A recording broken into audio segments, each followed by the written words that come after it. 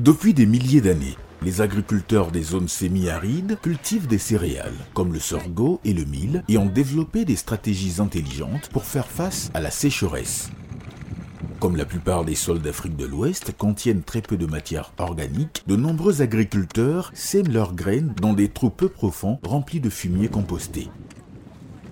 Dans ces trous de plantation dites zaï, l'eau de pluie, la matière organique et des nutriments sont concentrés exactement là où les plantes en ont besoin.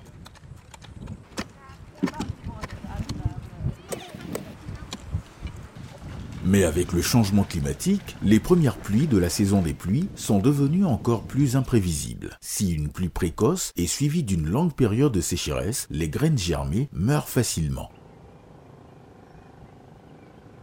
De plus, les oiseaux et les insectes mangent des graines semées, ce qui oblige les agriculteurs à semer de nouveau. En les enrobant d'argile, de compost et de cendres, les semences sont masquées et ne risquent pas d'être mangées. Pilez 4 kg d'argile avec 2 kg de compost et 1 kg de cendre pour qu'elles deviennent de la poussière. Cela suffit pour enrober 1 kg de semences. Humidifiez légèrement les semences et saupoudrez-les avec la poudre. Secouez les semences jusqu'à ce qu'elles soient uniformément enrobées. Mouillez-les à nouveau et enrobez un peu plus. Secouez-les pendant quelques minutes jusqu'à ce qu'elles soient uniformément enrobées.